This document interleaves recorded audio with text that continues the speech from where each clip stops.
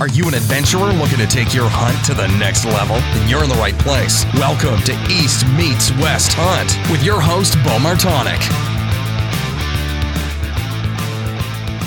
Hey everyone, welcome back to another episode of the East Meets West Hunt podcast. And if this is your first time listening, welcome. This podcast is presented by onX. The onX Hunt app is your premier GPS hunting app. It turns your phone into a mobile working GPS. So the onX Hunt app has a ton of different features, but one of the new features that they released that you may not know about is the trim tracks feature. So you've always been able to track yourself, turn it on, it'll draw a line following you as you walk. And then you can save it and see the distance and all the good details with it. But now it's all too common that you forget to turn off your tracks. You get back to your truck and you drive home, and then you're like, geez, I forgot to do that. Now it doesn't show accurate mileage and everything else. So now you can clean that up and be able to remove the portion that when you were driving, essentially, or cut a piece of it out. So it's really helpful to be able to do that, because I know myself, I leave it on more times than I remember to turn it off. So, but if you want to check out the onX Hunt app, head over to onxmaps.com, and if you use the coupon code EMW, save yourself 20% off of the app. And Tethered has been really changing the saddle hunting game here recently, and really mobile hunting in general. And so the Tethered is a team of saddle hunting fanatics that had a passionate addiction to whitetail hunting. So they have two missions: spread the love for saddle hunting to the sportsman community, and also design and engineer the world's best saddle hunting equipment. And that's it. The way that was the order that I read that in is: the first is spread the love for saddle hunting, and you'll notice that with their website, they have so many different resources to teach you about saddle hunting and get people introduced to it and just learn all the details of that, before the second part is selling the great products, lightweight, safe mobile hunting gear. So if you want to learn more about what Tethered has to offer, head over to tetherednation.com. Maven Optics. So Maven is a direct-to-consumer company. So they are able to put out the highest quality optics at a fraction of the cost of their competitors, because they're cutting out the middleman. They're selling direct only on their website or at shows. And I don't know if we'll be having any shows anytime soon, but they have a bunch of different options over on their website. I've been using Maven Optics for probably, 5 years now or so. And they just released their new RF1 rangefinder. It's their first rangefinder. Same high quality optics that they have in all of their binos and their spotting scopes, rifle scopes, but they put that into a rangefinder. And you can have anywhere from 5 to 4,500 yard range effectiveness, line of sight and angle compensation, field and forest functionality. And it's recommended for anybody from archery hunters, rifle hunters, long-range shooters, and everything in between. If you head over to mavenbuilt.com, check out their products. If you decide to buy something, use the coupon code EastMeetsWest-gift, and you'll get a free gift with your full price optics order. And last but not least, I wanted to share a sale going on, because we talk about trail cameras in this episode here, and I just released a blog talking about trail camera usage. And so I use a ton of different cameras. I've used so many different brands, and Exodus has been the one that I've seemed to have, over half of my cameras are Exodus now, and just been the most reliable. I know that when I put them out, I can leave them for over a year. They're still going to be working. And so to give you a little bit of a details of what's going on here. So the Exodus Render, which is their Verizon 4G LTE cell camera, it's available for pre-sale once again. So the demand for the product last year was crazy, and they were out of stock during their annual Black Friday sale. But starting now, they're extending some of the best pricing just for my listeners. So they did this pre-order sale a few days ago, and they sold out literally in hours.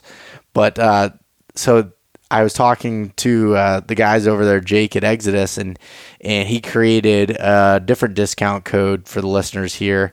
So if you want to use the code RENDER35, you'll save $35 off of the new Render for the pre-sale. That's all through January. You can use that. It'll also work with the solar panel bundle and security bundle, but it's only for the Exodus Render cell cameras.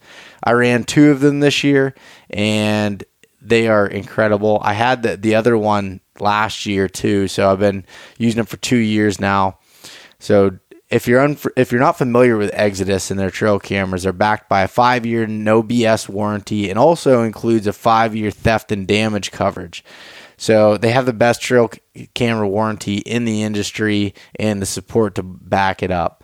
So check out Exodus trail cameras and make sure that if you do decide to buy one, and let me know how your experience is with them, because when I first bought one a few years back, it would be tough for me to change anything else at this point.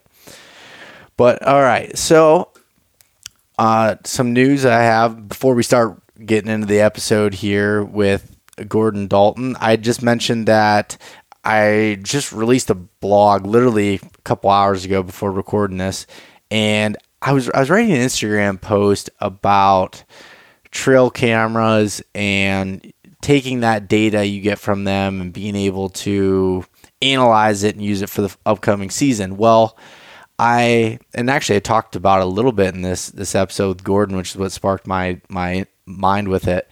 But, it doesn't matter if you're running 1 or 100 trail cameras, that information that you get from those cameras is so crucial. And I feel like a lot of people don't do anything with that information. They get it, they look at the photos, oh, that's nice buck there, but that's about it. So something I've been doing since 2011, I have all my trail camera photos categorized. I have them by year and go down through all these different folders and categorization. And I also take all that information and put it into a spreadsheet to be able to analyze it, figure out where I'm going to scout in the spring, look for different trends with weather and dates and everything. But anyways, there's a lot more information on that. If you head over to eastmeetswesthunt.com/journal, you can find that article and a screenshot of what my spreadsheet looks like and a bunch of information there. So check that out. And also on my website, I released some new coffee/whiskey mugs on there. So you can head over. I have 3 different options, 2 enamel mugs that are great for whiskey drinking around the campfire, and then also a standard ceramic coffee mug with the East Meets West Compass logo on it. So those are all available on the website and are shipping now. So go ahead and check that out if you would. I really appreciate the support, especially over the last few years with the apparel and the other gear and stuff that I have on the website. That helps out a ton.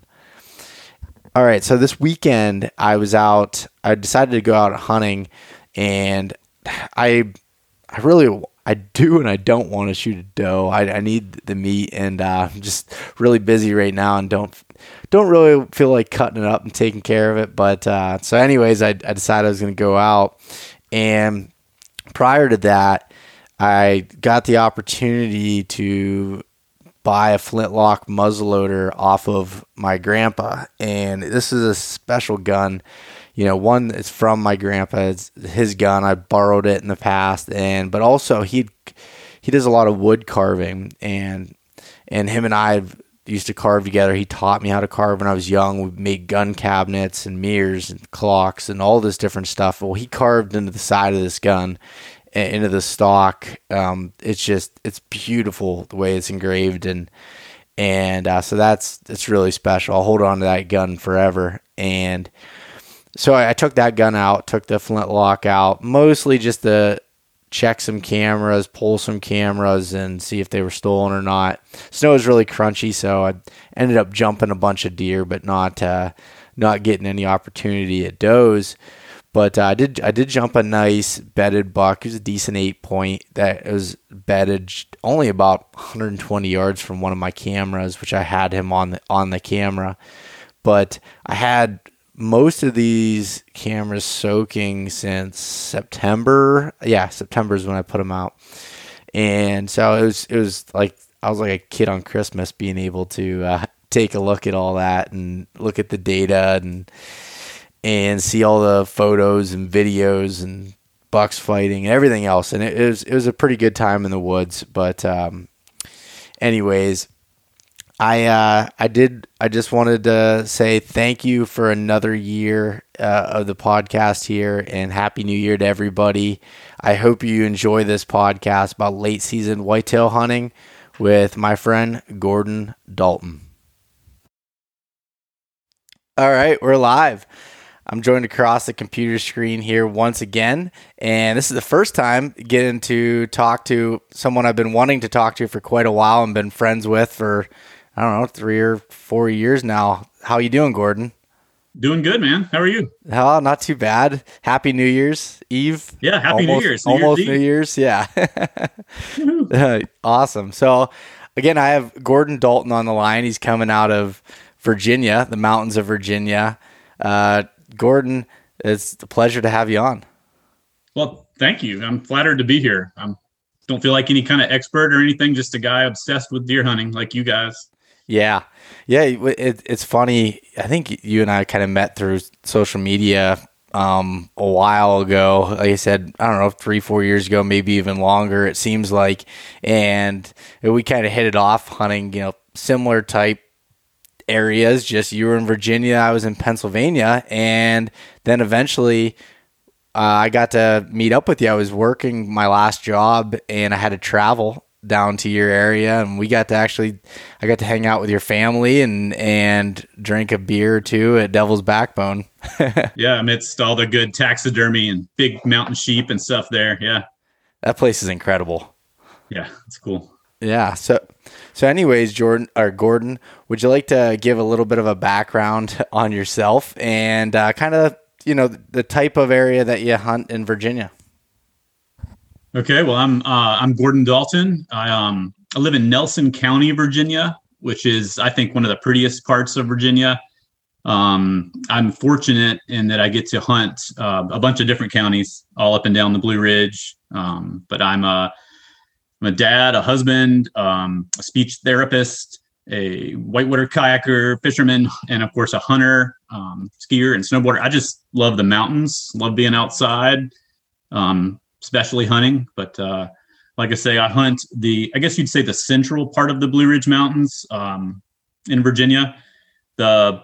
Most people know, I guess, the Blue Ridge Mountains kind of runs southwest to northeast through Virginia, and we get to hunt an area kind of in the middle of that, from Rockfish Gap down to the James River.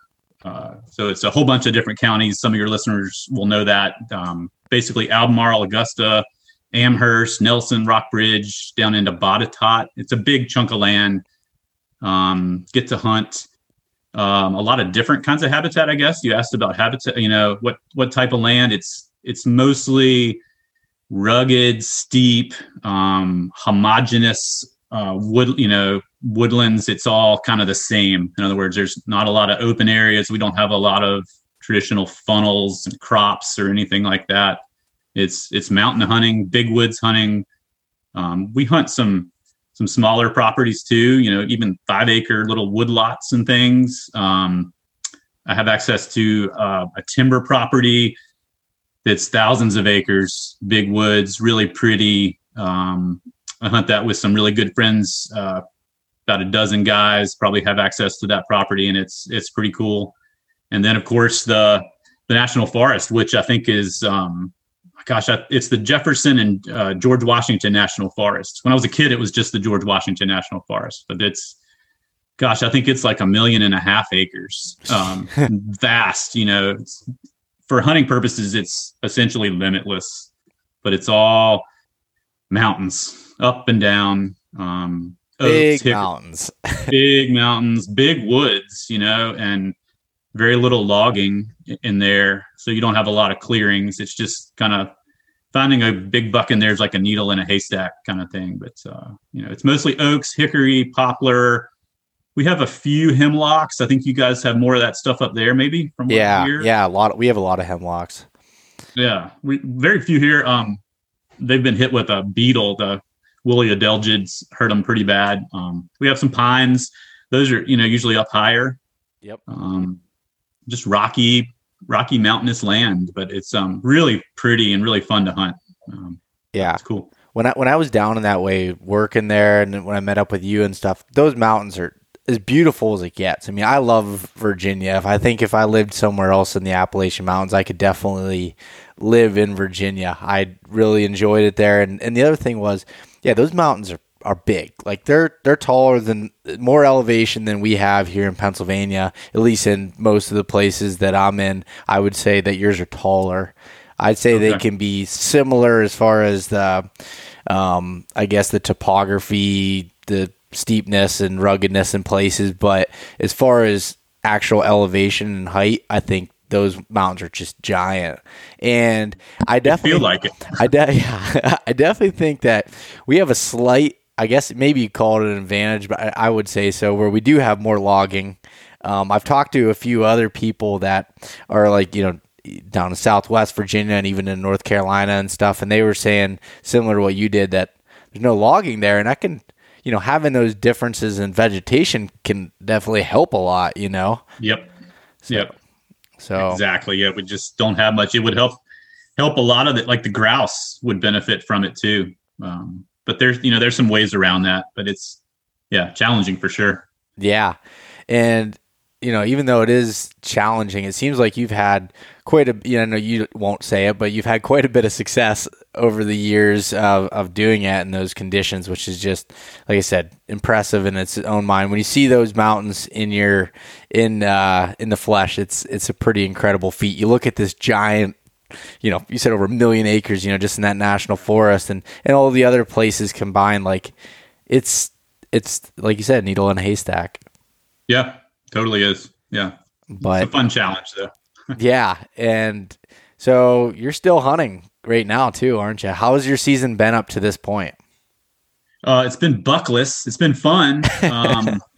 We have, like we said, it's New Year's Eve. We have 2 more days. Our season goes out the first Saturday in January, I think. So this year it's day after tomorrow. And it's been a fun season. I've really focused hard this year on the national forest and just trying to figure that out. I have, I got cursed with some pictures of some nice bucks back in there, pretty far back in, and just kind of got focused on trying to get a shot at one of those maybe. And that's that's what I've spent most of my season doing. And other than shooting a few does for the freezer, that's been about it. One highlight for me this year, though, has been taking my son out hunting. And so I should say that for sure. That's been the highlight so far, but it's looking like it's going to be a year with no bucks.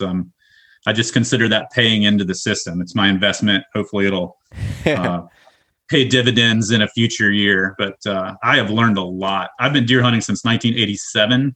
And I think I've learned as much the past couple years doing this, as I have all up until that point. It's been interesting.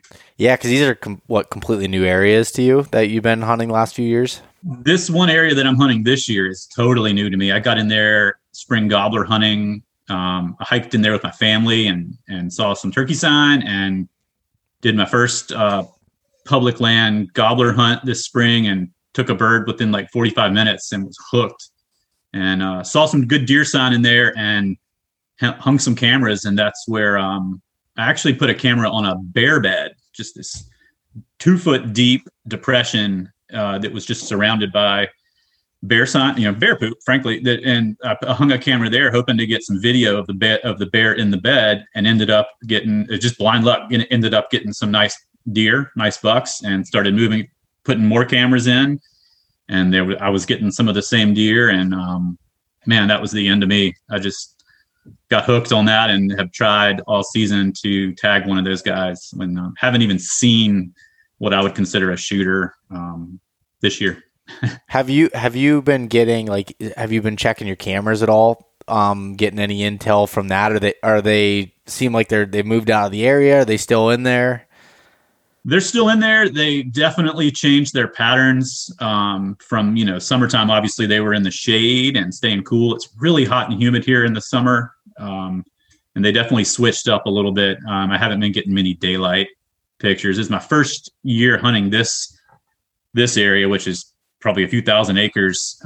So I'm still trying to figure out what they do in there. I really don't feel like I know.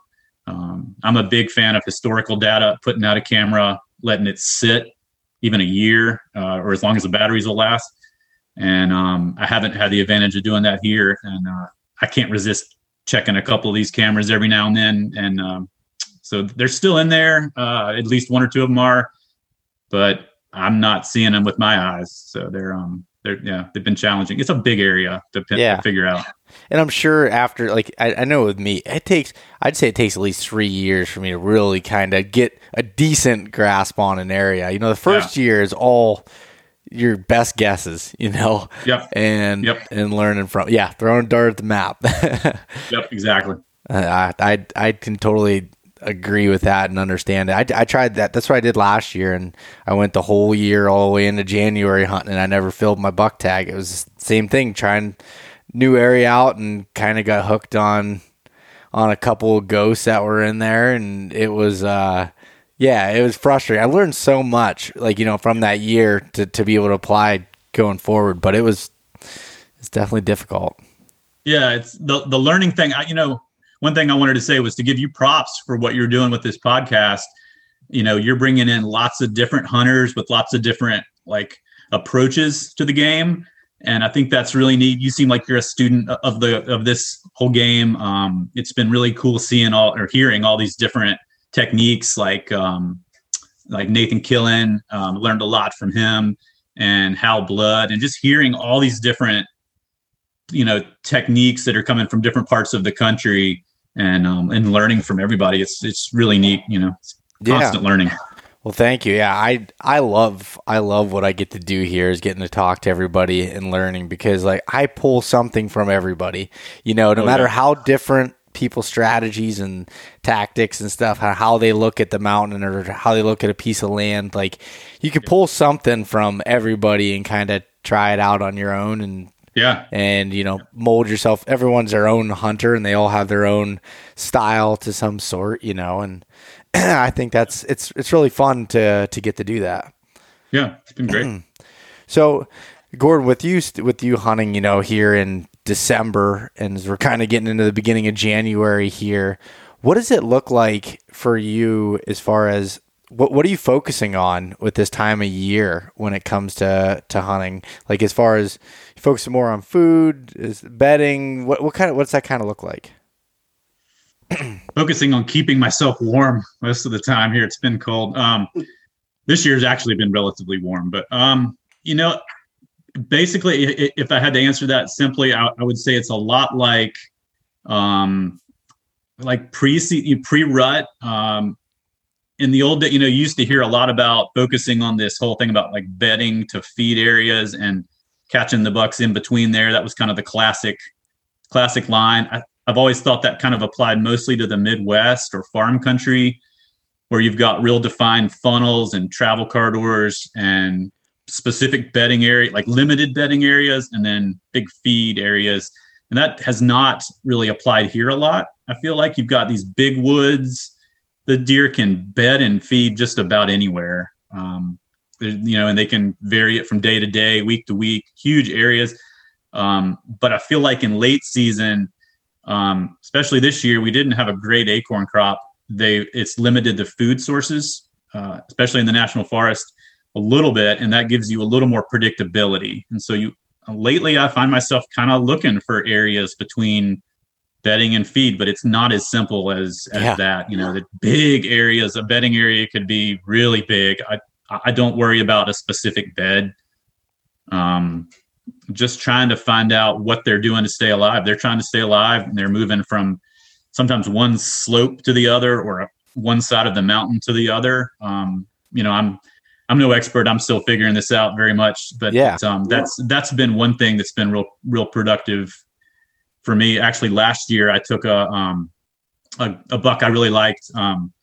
it was a 10 pointer going on 12. He was a mainframe 10 pointer with the beginnings of two kickers, kicker on both of his G2s. And he was moving in a real predictable fashion with these does when I shot him. And they'd been doing that for some time, probably weeks. And it was pretty cool. I had a camera nearby, maybe less than a quarter mile away. And at the same time I shot that buck, I had on camera another buck, a shooter chasing some does on a similar kind of corridor, food to bed area, and actually got him on video reacting to my shot. It was a rifle hunt, and he heard the shot and turned and looked towards my stand as I was shooting his cousin or whatever, I guess. But same kind of thing, real predictable. That's my working theory right now. It's kind of that pattern. So when you said when there's not a good acorn crop and you're looking for the food, when you're just kind of scouting and then setting up, when you kind of find those areas, kind of run a little bit mobile when it comes to that? Yeah, definitely. Pretty much always mobile, except when I'm like I mentioned, I have a place that I hunt with some friends, and that's a lot of fun too. We have fixed tree stands that we go to. That always feels like kind of a luxury. Yeah. To be able to just walk to a tree and climb right up and sit down. But this year I've been playing with the saddle a little bit. I think you have too. You've been hunting with the saddle pretty much exclusively, but I've been messing with the saddle just because of the weight and bulk. The bulk is a big thing. Still figuring all that out. I still use a climber. I have a really lightweight climber. It's an X stand. It's 13 to 14 pounds. And that has some advantages, I think, over the saddle, but I'm starting to move more towards the saddle for the mobility, especially in the big woods. The saddle's about half the weight than the climber. I don't use a platform, but I may have to change that. But if I added a platform to my saddle setup, it would be about the same weight. Gotcha. The climber has all that stuff over your head. I guess you call them the bows that go around the tree. And that's a pain when you're moving through brush. And here in Virginia, we have a lot of mountain laurel. It can be hundreds of acres of mountain laurel. They'll call it a laurel hell, like a laurel thicket. So moving around that stuff, or down in the creek bottoms in the spice bush and the little, the whippy brush. The climber is just tough to walk in the woods with that, especially in the dark, long distances. So definitely staying mobile and trying to move with them. And right now trying to figure out, where they are. Yeah. Well, one thing before I continue in that thought, when you're talking about the climber, so I used the climber for years. I still love climbers. I mean, they're great. They're super comfortable. The problem was, them sticking up like that. I get caught on branches in the dark, and you're kind of hanging yourself back. And there was one stand I had. It was an old API climber that one kept pretty compact. It was over 20 pounds. It was heavier, but it was really compact, and I liked that part about it. But I think there's definitely advantages, for both scenarios depending on what you're doing. I love the saddle being so, like you said, there's nothing to it really. You can wear either your saddle in, or most of the time I like to put mine in my pack because I got to layer up when I get to the tree. But you got a little tiny platform, and I got the sticks that go on the side, so you keep yourself a pretty small, or at least nothing that can get caught on stuff, essentially. That's a definite advantage. I thought about that just last night walking out of the national forest, and I ducked under. I did like a limbo thing under one limb, and I just thought, man, that wouldn't have worked with the climber on there. And just so nice to throw that stuff in the pack and move a little more easily. So when you're out there looking again, so say right now, this time of year, you're out looking for that hot food source, whatever it may be. Is there anything you're looking for? Or are you more so looking for like they're digging or doing stuff, or is there a certain plant or anything that you typically find more so than others? This year, they seem to be going to grass, fields, of which we don't have a lot, but there are some that have where I'm hunting, and they are making a beeline for that pretty early in the evening. It seems like, they can eat just about anything. I watched them eating, I think mountain laurel the other day, and I was kind of surprised by that, and some other stuff. I think that's probably a bad sign. That's probably a low food preference thing, but they've been definitely moving towards a couple little grassy areas that are getting hit pretty hard. At least that's what it seems like for me. And a couple little pockets that still have acorns. I hunted in the snow. We don't get a lot of snow here during hunting season, but I got to do some tracking the other day. Oh, nice. And that was really informative for seeing what they're doing, where they're going.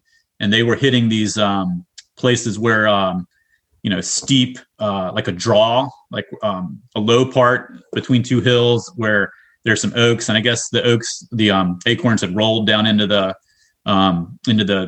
bottoms of those draws. Yep. And they were also going into the laurel and looking for acorns there. I guess those are places where maybe they'd overlooked some acorns earlier in the season. That's my guess. And, like we talked about earlier, there's not a lot of logging here. So we don't have those disturbances that would bring up fresh browse, stuff they can get to down low, like the biomass down low. So you've got to look for other disturbances like that. And that's hard to find, but we had a big ice storm a couple years ago during hunting season that hit the ridges really hard, hit oaks really hard for some reason. And that made some clearings. We had a storm called a derecho about 5 years ago, I think, which is a heavy duty. It's like we had like 100-mile-an-hour winds or something, knocked out power for a week. And that derecho left some, they were like little microbursts. I guess they're called, like a downdraft of air that's like a hurricane or a tornado. I mean, in a small area that just cleared out. It was like a bomb went off in an area that was maybe like an acre, 2 acres, maybe more. And those little downdrafts or microbursts cleared out, some areas, opened up the canopy. And then you've got stuff, little stuff, saplings and stuff sprouting up that's been good for the deer. Stuff that comes up out of stumps is really good for them. Has a lot of nutrients apparently. When you stump sprouts, maybe it's like that in logging too. I'm not sure, but you just kind of got to be creative. Burns are a big deal because we do have forest fires here, and it's not Colorado, but we do have the occasional forest fire, and that'll open it up. And just trying to figure it all out. Yeah, no, that's a lot of the things you said there are such good points. And it's funny, I almost asked that question as sort of a trick question because there's never any, I don't know, from my perspective, there's not really anything you can be like, okay, there's no acorns. You can go to this bush and they're going to feed. No, because it's all dependent on what's going on. Then I've seen the deer here feed crazy on ferns on the side of a hill, or like we have a lot of blackberry briar bushes. They'll chew on the little ends of those, and like just like weird stuff. And I've seen where there was one time I was scouting a new area in the wintertime, and it was real icy. They couldn't dig in the snow, and they were just chewing the bark off of trees. And like, I mean, that's when you know food's bad. But and when you're talking about grassy areas, any like gas well pads or something, we have a lot of gas wells throughout the mountains here, like old ones that they haven't been operated in 40, 50 years, but they'll have still a little grassy field there. And it seems like there's always tracks and digging in those in the snow, which is, again, pretty much similar to what you were saying that you're seeing in Virginia too. Yeah. And I talk about like bed to food, but they can eat anywhere in the national forest. Like you said, they can eat bark, mountain laurel, and there's endless mountain laurel. Areas near like creeks or springs, like a high mountain spring has been a good thing for me. The bucks, like we all know that big bucks often are up higher. And so trying to find a spring or something that's up higher than the others and near where they might be bedding has been good. But I also think that the creeks, for some reason, they stay greener. Maybe there's some more greenery in there. Deer here love greenbrier. A lot of things. But somehow being near the water seems to keep stuff greener that they can nibble on. But So I mean, I talk about the bed to food area, pattern, but it's not like like the Midwest where it's so well defined. They can eat anywhere, they can bed anywhere. So it gets into like finding that where they're traveling and using the classic thing, the terrain funnel, of which there are just so many kinds. Yeah. In these mountains, and I think you mentioned the vegetation edges. We always talk about veggie edges, where two different vegetations come together, which is a classic, kind of thing. But it's kind of late in life that I started really looking for that and finding where like two or three of those things come together, like a terrain feature that funnels them where it meets, like a pine hardwood edge or a mountain laurel thicket edge, or where a steep area meets a flatter area. Or trying to find a couple of those where they come together. And even if you find where three come together, there may not be any deer there, but that's kind of what I've been trying to look for, mainly in scouting. The maps, topo. I love topo maps. That can be, Onyx, or I use EarthMate a lot because I use an InReach, a Garmin InReach. I know some people use Terrain Navigator. Whatever you're using, that can't tell you necessarily, obviously, that this area has a bunch of blowdowns that deer are moving around, or a big thing for us has been gullies. And I'm talking about like a gully that may only be 6 feet deep, but it's pretty steep and dramatic, and a deer will walk around that often rather than do that little dip. And those things aren't going to show up on a map. So you've got to, I call it being on site, or, it's just boots on the ground. And that's just time in the woods, looking, putting it all together with all the other sign you're finding. Seems to me to be the thing to do. Yeah, I mean, yeah, it comes. You can think about how many times, like, you're looking for bed to food, or you're looking for this terrain feature, this vegetation feature, but you have to look at when you're actually there to confirm that, and use a little bit of kind of woodsmanship or what you learn, and just.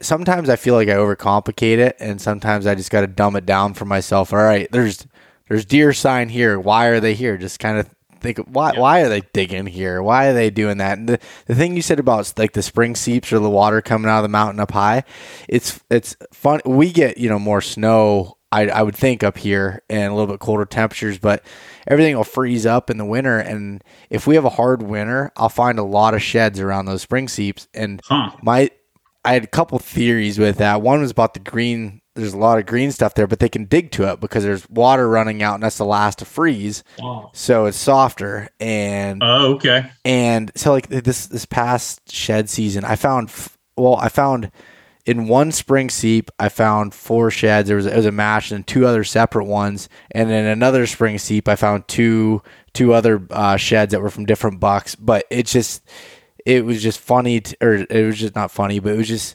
something that I've kind of noticed. And I was like, if I hunted late season more, I would probably, I don't know, if we had a lot of, snow or cold weather or something, look at that a little bit more. And it was just interesting to me. Then when you said that, it kind of brought that back into my memory a little bit.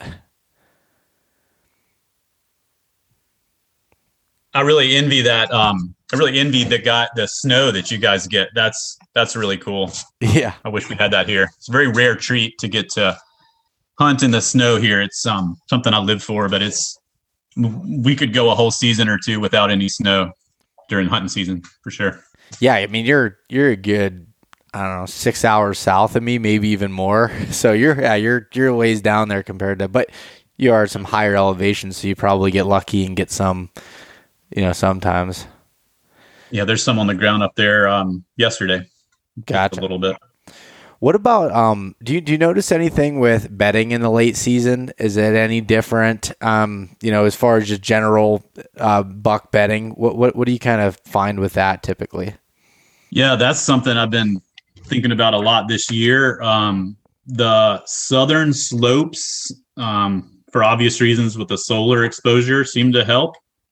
Especially the southeast side of it, we have a predominantly westerly wind. The wind tends to come from the west here, although it can come in from every direction all within an hour. It can swirl around a lot, but so they seem to like that southern exposure for the sun to stay warmer, especially on a calm day with little wind. But and I'm not the first person to notice this, but the southeastern side of a hill, mountain seems to be a big deal. That seems to be what the deer I'm hunting this year are doing. They've got a southern slope that's pretty open and pretty rocky, and I think they're on that. And then they're in the southeastern slope, but there's not a lot of food there right now, so they're moving from there to areas that have either what little bit of grass we have in the national forest, or they're moving from that southeastern slope to the areas with oaks. And the oaks are typically on the shadier side of the hill here, often the north. And so they seem to be either moving over the mountain from the south to the north side, or from that, or like across a valley from the southeast to some place where there's food, like some acorns or something. Yeah, that seems to be what's going on in the area that I'm hunting. Yeah. So yeah, they're bedding on that southeastern slope a lot. Sometimes I think they also like to get in little deep laurel pockets. Maybe that's for wind shade, wind cover or something. But yeah, that seems to be what's happening as far as bedding late season. They'll bed closer to the food too, I think. Yeah. Yeah, they don't want to get up, and it's like kind of what you said earlier. It's almost like early season reversed. As you get towards the end, they kind of divert back to that a little bit. Yeah. Yeah. So with that story of that buck last year, did you have? It sounded like you said that he was on almost some sort of a pattern. What was the situation with that? That one last year. That was an awesome buck, by the way. He was super heavy, if I remember. Oh, that's probably the one last year. Yes, really heavy, really massy. Yeah.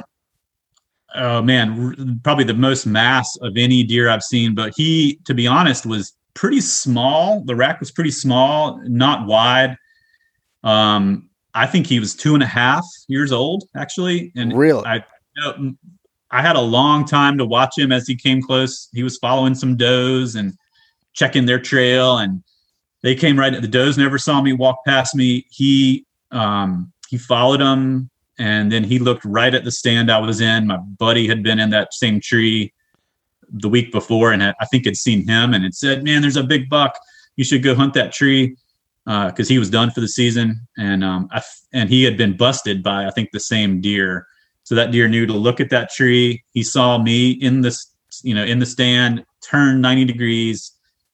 So I had no shot, but then he crossed the little creek. And as he crossed the creek, he turned slightly and opened up a little bit of a kill zone, the vital area, and had the shot. But I realized I had his sheds from the year before, both of them, where he was a 10-pointer as a year and a half. They were tiny. So he was clearly a year and a half old then. They were fresh sheds. I had both of them, and they were just like the rack he had last year, but bigger. But watching him, I saw that mass, and I counted 10 or 11 points and thought, this is an old deer. He's not going to get any better than that with that mass. He had so much mass. And then when I got him, realized I had the sheds. I had his sheds from the year before, so he had to be 2.5. Because the sheds were clearly a 1.5-year-old, and that's what the tooth wear indicated, and that's we sent the jawbone to the game department, and they came up with 2.5 as well. So he was actually a pretty young buck, and I kind of felt bad because what would he have been like, 2 years later? I mean, massive. He would have been awesome, but I'm happy with it. It was really cool. It was a cool hunt. He was on a definite. He was good. They were going up the hill. Through a creek bottom. I think you hunt creek bottoms a lot. Yeah. Still figuring it out. Would love to hear more about that. But they were moving up, and they were going to bed. They loved this one particular east-west ridge. It's the only really real east-west ridge on this, on thousands of acres of mountains. Most of them are at a different angle. They just love this ridge. I killed a 5.5-year-old 10-pointer on this, probably a few hundred yards past where these guys were back in 2010 in December 16th. which was a cool buck. But yeah, they were definitely on a food to bed pattern. They were going to bed. It was in the morning, and like I say, there was another nice buck not too far away, and they were moving up a different creek bottom to go to bed as well. Real predictable, like you said, like the early season, but with different foods available for the deer. Was it pretty steep in that area, like where the creek bottom that was like, was it like just a small stream that went through with steep sides coming down to it? Yeah, one slope, the slope I was on in particular, is very steep. In fact, we call it the crow's nest because you're up very high. I hunted it 2 days ago with my son and watched does doing the same pattern, going in the same direction, the same place. Really steep on the side I was on with Mountain Laurel, and then the other slope is not as steep but had a bunch of blowdowns, and they like to get up in those blowdowns. It's again funny you say that. I was out. I was just telling you before we recorded here that I hadn't been out in a few weeks, but I lied. I did go out to pull some cameras from an area. I had cameras out it was December last year. I put them out, and I finally got back in there, and it was a lot of snow, so I got to see what they were doing at this time of year. And the same scenario you're talking about, it seemed like down in those deep ravines, right, like where it's super steep down to where the creek is, on above it, there was some heavy trails and so much digging and everything. Seemed like they were going back up the mountain, bedding up a little bit higher and coming down into more of the bottom areas to do some feeding and everything. And it was just, every time I'm out, I learned something a little bit new, and I'm sure it depends on every year and what the conditions are and stuff. But those areas can be, really tough with the wind, where it's steep like that, that comes down. It seems to swirl a lot more. Yeah. My friend Byron and I always joke about how people talk about hunting the wind, and, you can't use the forecast. It'll say southwesterly winds, 10 to 12 miles per hour. It really does swirl around. You've got some predictable things like the westerly predominant, westerly winds. And, I know people try to be on the leeward side of the slope where the little wind tunnel is, the thermal tunnel. But, it's like a 360 degree Mobius kind of thing. I was swaying around in my saddle yesterday. I'm probably 200 pounds with all my gear on, and I'm not a big guy, but I was swaying in the wind, probably a couple inches, it was crazy. Yeah, it is funny about the whole. I've heard people talk about, like, when the wind changes, they get out of their stand. I'm like, are you kidding me? If I did that, I'd never be in a tree. Yeah, not for long. No, it's always doing that.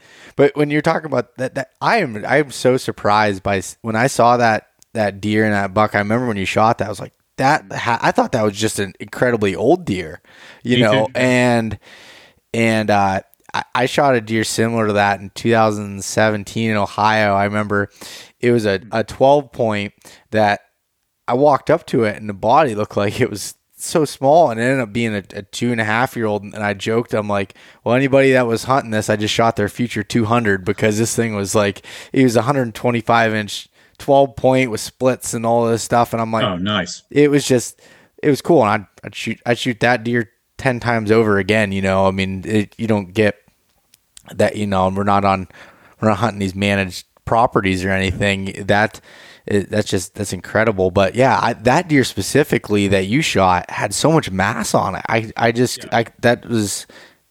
That's crazy to me. Yeah, that's what surprised me.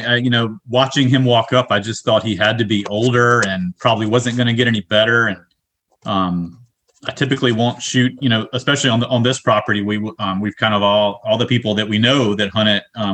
We've agreed to just take one buck each. So we look for something where if you held the deer's ears out, physically held them out, they would be wide. The rack would be wider than that. So that's typically going to be like a 18-inch or more longer main beam, length. And I thought, man, he's not going to get any better than that. It's late season. And I think you and I talked a few years ago about, I kind of was thinking, man, I'm become so obsessed with big deer that I'm watching all these good deer walk by. And, I don't want to get too focused on that, especially because I'm not hunting a managed area, not, in the national forest, especially. And it's, I want to keep it fun. I don't want to not shoot anything and, and just spend all my time hanging it, in a tree, watching things walk by. You want to, occasionally harvest something, and keep it real. So thought that maybe my expectations had gotten too high, or my standards had gotten too high, but I'm happy with that buck from last year. It was, he was a cool rack, and just seeing his, having both of his sheds from the previous spring, was really neat. You can hold them up. And I think I posted a video or something of, you can hold the sheds inside his rack and just see that it's the same deer. One brow tine is rounded and has a little ball on the end, and his sheds were the exact same. And really cool. I was happy with him, even though he was not outside the ears, so to speak. But how funny is that though? Like we talked about this, like you said, a couple years ago, and I still struggle with. I'll be like, 1 year I'll be real good with. I'm like, all right, I'm gonna go out there, and I always have fun, but I mean, like, have fun and shoot whatever, it doesn't have to be this giant deer or whatever. And then this year I got back into the situation where I got obsessed after getting some photos of some truly giant deer, and I just completely got hyper focused, and I passed on a couple bucks that I literally, when they walked away, I tried calling them back in because I was like, I just made the biggest mistake of my life, and that's being a little dramatic, but at the same time, it was just like, I have that internal battle all the time. And the listeners can't see this, but behind me, there's a buck that I have mounted up there, and that deer, he's only 14 inches wide, and he was aged at 8.5. So like, he's just super tight, heavy, good mass. Yeah. Real massive. It's kind of hard to see in the video there, but he's super tight and just heavy deer. And actually, just quick story, I shot him like 4.5 miles away from where I had photos of him in the summer the year prior. And he was bigger. And he shrunk up a little bit, and I shot him during a rut in a creek bottom 4.5 miles away, not ever expecting to see that deer. It just happened I got lucky, Wow, 4.5 miles. Okay. Yeah, so it was just incredible. But back to talking about the late season, I wanted to hear from your mouth the story of your 2017 giant that you shot. And this will be when this podcast comes out here next week. I'll have posted up the Mountain Buck Monday photos and stuff of it. That deer is incredible. And you shot that the day after Christmas. That's right. Yeah. The 26th. That's probably the coolest buck I've taken. Not the biggest, but he was plenty good. Really cool. He, when I took him, he had a doe following him. Actually, maybe that's how big of a stud he was.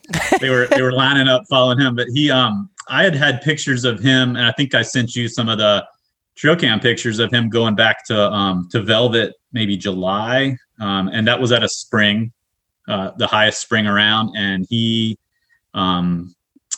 had kickers on both G2s, and I forget how wide he was. But I had pictures of him early, and then lost him kind of during rut, and then started getting him again in November. And I just had his core area. I think that's one of the key things too. It's just I think in winter or late season, they go back to their core area. I feel like during the rut, it's like pandemonium. They can range. I don't know when you took that buck behind you, but if they can range, like you said, 4.5, 10 miles even, I've heard, during the rut, just running around. It's just not predictable. It's fun, a lot of action, but if you're hunting a specific deer, it's not the best time to, because that was November 14th. So what you're saying, okay. During the rut, that's like peak rut here of peak breeding. But this guy, I think I was in his core area, and he came back to that and kept getting pictures, and trying to figure out where he was bedding. And I had some good guesses because I do know that area pretty well. That's like a 2,000 acre parcel there. It's big woods. There's pretty good pressure. And this was as far back as you could go. A lot of work, one of those things where walking up the mountain in the dark. You might be bare chesting it, again, going up there, even if it's 20 degrees. You got to put in a lot of energy to get back in there. And I think it was like the second or third sit. I figured he was coming down one of these finger ridges, and I was just kind of jumping back and forth between the two ridges. I would hunt one ridge for like 2 or 3 days, the same tree even. I know that some people don't like to do that, but just trying to make sure I'd covered that ridge, enough times that he might come by. And he came out like 30 minutes before before dark, like I say, with a doe behind him. And it was a long, really steep shot. And he ran. I waited till dark to come down and found a little bit of blood. But as I was walking, started following the blood trail like 10 feet, I heard something get up and run in the dark. So I backed out, went down the other side of the ridge, did a big loop around, came back the next day and found him. But he, I think that was just a case of finding his core area and waiting and waiting and waiting. Just sometimes I think just relentless, keep hammering, keep grinding is one of the secrets that, not a secret, but one of the things to keep in mind at this point, just being patient, in these big woods, because they cover so much ground and they can go anywhere. Yeah. I think when, one of the things I've learned from interviewing so many successful hunters like yourself is like the ones that are consistently successful are the ones that just are grinding it out. It takes a long, there's no secret to it. There's no shortcut. And like when you're talking about hunting the same tree, and I mean, I've learned that. I've learned this from my dad. I've learned this from other people, is especially in low deer density areas, you're not blowing anything out, so why not?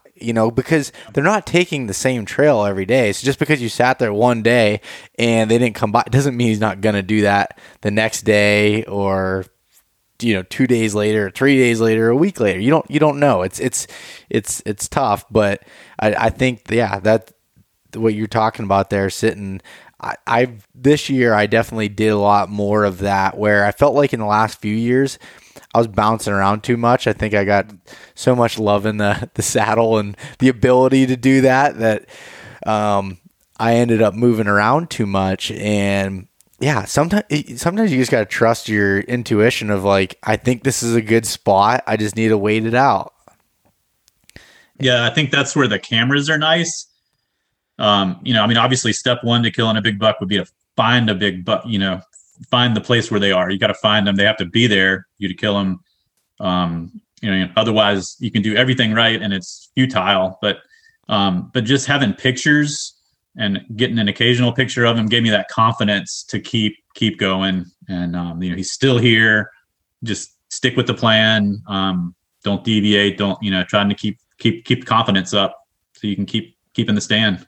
Yeah, that's so true. I mean, I don't know about you, but I never get a big buck on camera just multiple days in a row, like doing the same thing. Yeah. I might get them once a week coming through here, if that, and it's you can't focus on, you can't make it as you go in there one time and be like, oh, well, that didn't work out. It just, I don't know. For me, it doesn't ever seem to work that way. Yeah. And I mean, I'll be honest, that's the first deer where I've had pictures of him and said, that's the one I want to get, and focused on that specific deer. That doesn't always work out. And I passed up an arguably a bigger, better deer earlier in the season because I didn't want to, ruin my chances of taking this one. And I filmed several really nice, 130s and maybe bigger, nice, massy bucks with my phone, as they went under my tree stand. My friends were like, what are you doing? Are you a wildlife photographer? Are you Ansel Adams now or something? What are you doing? You're going to shoot them? And I'm so glad I held out. I mean, December 26th is getting down to the wire. And it was awesome. I feel really lucky. What do you do as far as in your head when you're going that long in the season? It can be difficult to want to continue to grind and hold out and everything. How do you do that in your head, I guess? Man, I'll be honest. I just love it. sit out there. I mean, our season ends in 2 days, and I've hunted a lot this year thanks to the support of my family, my wife. I mean, I would keep going. I love sitting out there. I don't really know why, but like I say, having the pictures helps, knowing that there's something out there that might walk by, staying warm, which gets to, gear and things like that. But honestly, I love it. So, I talk about the grind, but I love it. So I could keep going. I'd hunt dark to dark every day. Yeah. If I could. Yeah. And you gotta love the process with it, but no matter how you phrase it, it's a grind, that's for sure. And that's true. And, difficult to, in your head sometimes, at least for me, I struggle sometimes with every once in a while, losing confidence in what you think, as the season goes on. And every time I look back and I look at the data, you just gotta wait. You gotta wait it out. You gotta give it the shot. Yeah. I've really, this season hunting in this part of the national forest I've just been getting schooled. I've seen some decent deer, but not many deer at all. It's just so low deer density. That's been kind of hard, but just, having those pictures of those deer that I got, just knowing they're out there, has been nice. And I'll often use the cameras more as for next year thing, like, leave them out. And I'm a big believer in the historical data, and killed my best buck ever because of what I'd seen 2 years before on the same day. It was on November 9th, I think 2014. And I shot it was in a not a big woods area, but I'd seen a really nice 8-point with does. I grunted, and he left the does, came right to my grunt, straight at me, no shot, went behind a tree, turned, went back to the does, and all I could see was his rear end. So no shot there. And that was by far the best buck I'd seen in this little area. That's usually just like a meat stand for does, and there's some little bucks, but ended up waiting for him. I figured they had bedded in the laurel, and sure enough, they got up and fed a little bit near the bed, like 10:30 in the morning. And he presented a shot, and I got him. He was a beautiful 8-point, not huge, but nice. I was happy with him, especially for this area. It's near my house. That evening, I went out on my deck, and the same does were there feeding in a little field near my house, and I could hear them. They sounded like a herd of cows. They were just bleating, like mooing almost constantly. And I just had the feeling that they were in heat. That's why he was there. I made a note of it. November 9th, 2014. Went back the next year on that same day. It was raining. I had a cold. I think I threw on like my incinerator suit over my work clothes and went out. It was raining, so I left my binoculars behind. Was a big mistake. I didn't have a harness at the time. Now I use a ACG harness, and got in my stand. Sure enough, does walk by, monster, like a 150 is behind him. I'm trying to look at him through the scope, and that's just not as good. It doesn't work. And I had shot a couple bucks earlier in previous years that had broken main beams. It would have been great bucks. So I'm really careful to make sure that the antlers are intact. We have a lot of broken antlers here, a lot of fighting, I guess. So I'm looking at this guy I'd counted like 12 points. I was like, man, but I wanted to be sure, didn't have my binoculars, grunted at him. The does kept going. They acted like they hadn't heard me. He turned, came right at me, and bedded down, facing me.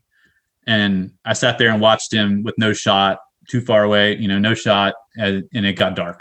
And so it's like, man, that's by far the best buck I've ever seen, much less on this property. November 9th, came back the next year, and the same deer walked by on the same day. And I hunt this property a lot. He's never been there. No, not on my camera or anything. I'm pretty sure it's the same deer, and I got him. I think he grossed 155, and he was a 150. I mean, that's huge for me. That's huge for anybody. Probably the best thing I'll ever, or the biggest deer I'll ever kill. But again, it was that November 9th. I mean, they're just amazing. They will be in the same place sometimes on the same day a year later, down to the day. I mean, it's uncanny. So using a trail camera to figure out where a certain buck is on a certain day, and then you be there a year later to pull the trigger. And that's it's uncanny sometimes. If they survive, they will come back. And in that case, the one I shot in 2014 was obviously dead, but those does were in heat on that in that time frame. November 9th is just when they come in. That's when they cycle in. And so the bucks figure that out. They either know that or smell it. And so using your camera or just deer you've seen, like, in the case of that one, and just having a system for organizing your pictures, for keeping track of those dates. So, oh, okay, tomorrow's December 26th, might be a good day to hunt in this area. Something like that. That's, it's just uncanny how they can return to the same area on the same day. Yeah. And how do you keep track of that? Do you have like a notebook, or do you keep it, digitally? How do you keep track of all that? Right now, as far as the pictures, just keeping them all in little file. I mean, I'm a nerd. I love systems and organization, and having them all, I organize them by area, and then I have a whole system for the dates. And then for keeping track of the dates, I've just been using my phone, and making notes on the little calendar app and also if somebody else sees a nice deer in a certain area, I'll, if a buddy tells me, I'll note that there, and I will usually be kind enough to remind them a year later that, hey, don't forget, this is the anniversary of when you saw the big wide 8 over there. Just keeping track of it on my phone, and I'm constantly, as the season goes, I'm kind of looking a couple of days ahead and saying, oh, I saw a future buck, or like, a near shooter here this time last year. I should maybe go sit near there this year. And man, it's crazy how reliable it can be. They're amazing how they do that. Yeah, I love the historical data, and I'm a nerd when it comes to how you do. I have trail camera photos, yeah, on my computer. I have them all from year. I have them every year. I've ones back to 2012, I think, was when I first started categorizing them. And at that point, I only had a few cameras. But as they go along, I do them by year, and then I have a folder by the area.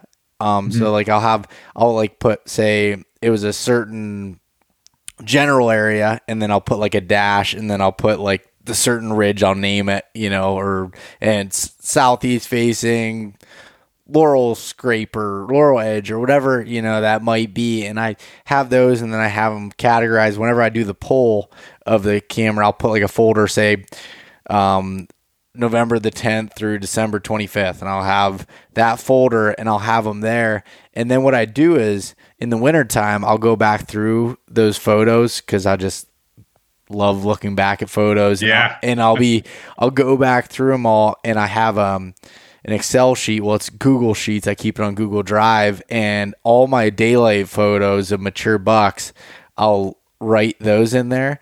And then I go back in my phone, which is like when I'm hunting, and I'll have, say, an encounter or whatever I see with my own eyes. I'll write those notes down just in the notes app that comes on the iPhone's little thing. And then I'll add that data in there. So then the following year, when I'm kind of making a game plan or doing anything, I can look back at that historical data and be like, okay, this time of year was super hot, in this area. And, I'll correlate the weather into it. Maybe there was a major cold front that might have, if you get years of data in there, you might see some more trends. But even just say it, like this year I was hunting a new area, I learned a ton. So, next year going into that, I'll look, or October 30th, I saw the target buck I was after, and he was chasing does around this area. Maybe the does are going to come into heat. The first couple does might come in this same area, and that's sounds like, similar to what you're doing. But for a long time, I never wrote down that information.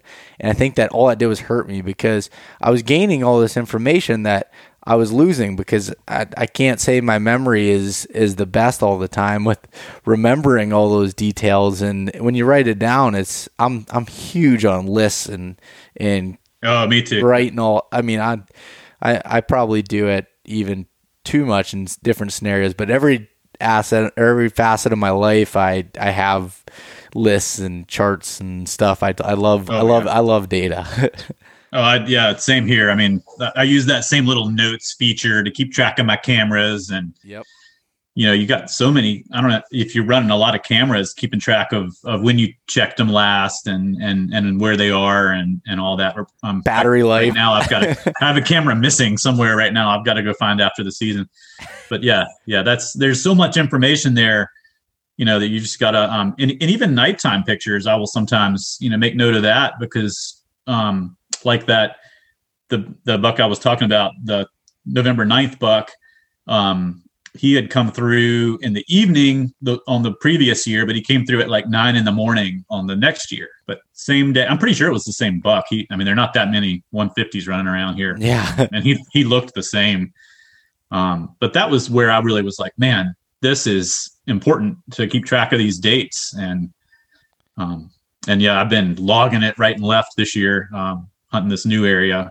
And like you said, I'm naming all the ridges. I have my names for them. And it's fun. It's quite a puzzle figuring it all out. And it's challenging. Sometimes I think we give these deer too much credit for things, but at the same time, maybe they're not so intelligent, but they have, instincts that are crazy good. And it's just amazing. I'll give you an example where sometimes too much intelligence can hurt you. Is where I had this year. It was November 17th or something. I took off work. We got snow, and it was coming down to the last couple of days. This year our season was extended a little bit longer in archery, and I'd went out and I was gonna hunt this one stand on the side hill in these hemlocks, and but I just checked the camera the Sunday before, and I looked at how many pictures were in the evening versus the morning, and most of the pictures I was getting in daylight were in the evening.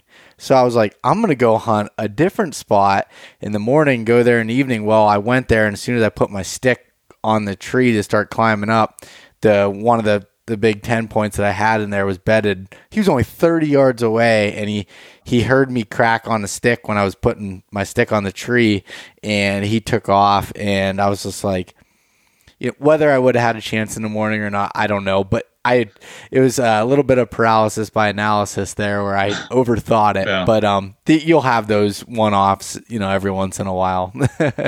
Yeah, no, you were right on the X. For sure. Yeah. I was like, I didn't think you'd bed this close, but it was a weird bedding spot. So it's funny how myself included, but a lot of other people be like, oh, they always like to bet on this type of stuff. They'll do whatever the hell they want sometimes. It's like this deer was he was bedded in a creek bottom in these open hemlocks where he could see a long ways. There was no real cover around him. I think he just had the visual advantage there. I don't know I don't know why, but essentially he was bedded in the wide open. But I don't know. I guess I just accessed it just right where he couldn't see me, how I got that close to him. But it was weird. It was a weird scenario. Well, there's so much less spooky when they're not as skittish. I feel like when it's dark, like walking in, you'll see their eyes, and if you use a headlamp, you might see their eyes, and they'll let you get really close sometimes in the dark, and that's still pretty close. Yeah. But like you said, they'll bed down wherever they happen to be just to take a break. It's like taking a knee. Yeah. And especially maybe he was still feeding and he just was taking a break, and it surprises me how often they'll bed, like you said, just in the middle of the wide open, not necessarily in a thicket or a blowdown. They just plop down. Sometimes even in bad weather, I feel like when you think they'd be in shelter, they will instead bed down in the open. And I'm still trying to figure that out. Maybe just so they can see. Maybe if the wind is swirly, it gives them the ability to see all around. It's a mystery to me. I don't know. Yeah. Probably never figure it all out. No, if we could figure them all out, we'd be a lot more successful earlier on. Get boring, maybe. Yeah. We'll go with that. But anyways, Gordon, those I love hearing those stories of. I think you learn so much from stories of deer, more so than just talking in general, because it's difficult to put, especially in the big woods, like to put any general rules or anything from it. They're all just scenarios and trying to take your best guess based on what you're seeing. Yeah, best guess for sure. Yeah. Well, anyways, is there anything else that you wanted to add to your late season stuff that I didn't ask you or we didn't cover or anything? Man, I mean, I just noticed the other day in a clearing how the deer were all, the wind was coming from the west and they were tucked up. This was new to me. That's why I mentioned it. They were tucked up on the western end of the field and right up near the trees. And I was just thinking about, it made me think about how like on a lake on a windy day, you can see the ripples on the water where the wind's hitting it. But if you get on the windward side, there's shelter from the trees, and then it'll be calm on that on the windward side of the lake where it's ripply and whitecapping on the leeward side, or on the downwind side, I should say. Yep. And that's what these deer were doing. They were hanging out kind of in the wind shelter of the trees rather than go out into the fields. I mean, that was just yesterday that I noticed that, and I was thinking that was kind of cool. Other than that, I mean, I feel like late season has a lot to do with staying warm, staying motivated. For me, keeping my hands and feet warm is a big deal. How do you keep your feet warm? Still figuring that out. I don't use over boots, but I know that would help. I've just tried to find some warm boots. I'm wearing some Loa. I think they're the Tibet model, the super warm. It's called the Tibet Super Warm Gore-Tex. And they have like 400 grams of Primaloft. And so they've been working out pretty well this year for the feet. And then as far as the hands, I mean, my hands, especially like the older I get, the colder I get. The key part for me has been having that little pocket in the front I use the Fanatic jacket a lot, especially if I'm not going too deep, and just being able to keep my hands together in that little pass-through pocket in the middle. That way I can just wear light gloves, like fingerless gloves, like the Fanatic glove. Just keeping my hands warm. That's been key, having that sweatshirt like hand muff pocket, I guess they call it. Yeah. And, that's been key because you still have the dexterity to use like a release or your gun, whatever. Yeah. That's been key. Having some kind of neck gaiter. It could even be a scarf, I use again a Sitka one, but plenty of companies make them that are similar. Just something you can kind of tuck up into it. For some reason, that neck gaiter is really helpful for staying warm, and just in general having good gear for whoever makes it. But yeah, that one they have though is so soft and warm. It makes me happy just thinking about it. But yeah. The feet thing that you're talking about, like we get, probably a little bit colder than what you have down there, but like I always try to find this fine line of not sweating when you're walking in with too heavy of boots. So like mine are 400 gram. I have a pair of Crispies that I wear. I have the Loa Tibet uninsulated that I wear early season, but I wear those crispy ones later. But I have a pair of they're called Hot Mocs. They went out of business like 6 years ago, and they're just basically a slipper that goes over the top that I stick a body warmer in each of them, and those work awesome. Where like I've seen most of the other over boots are so bulky, where these aren't, and they're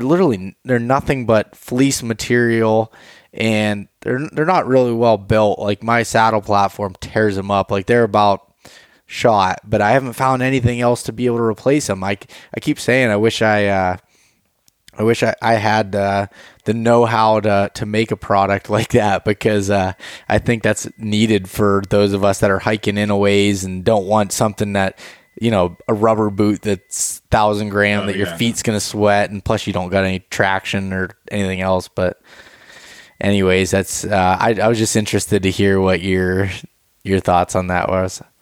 Yeah, man, you should make those. I'd buy a pair. You mentioned sliding in the heater pocket, the heater pouch thing. That's another thing. I'll admit, I do safety patrol type stuff at a ski resort here, and it gets really cold working the night shift. And I discovered those USB rechargeable hand warmers. I forget what mine's called, Thermacell, or it's not Thermacell, but something like that.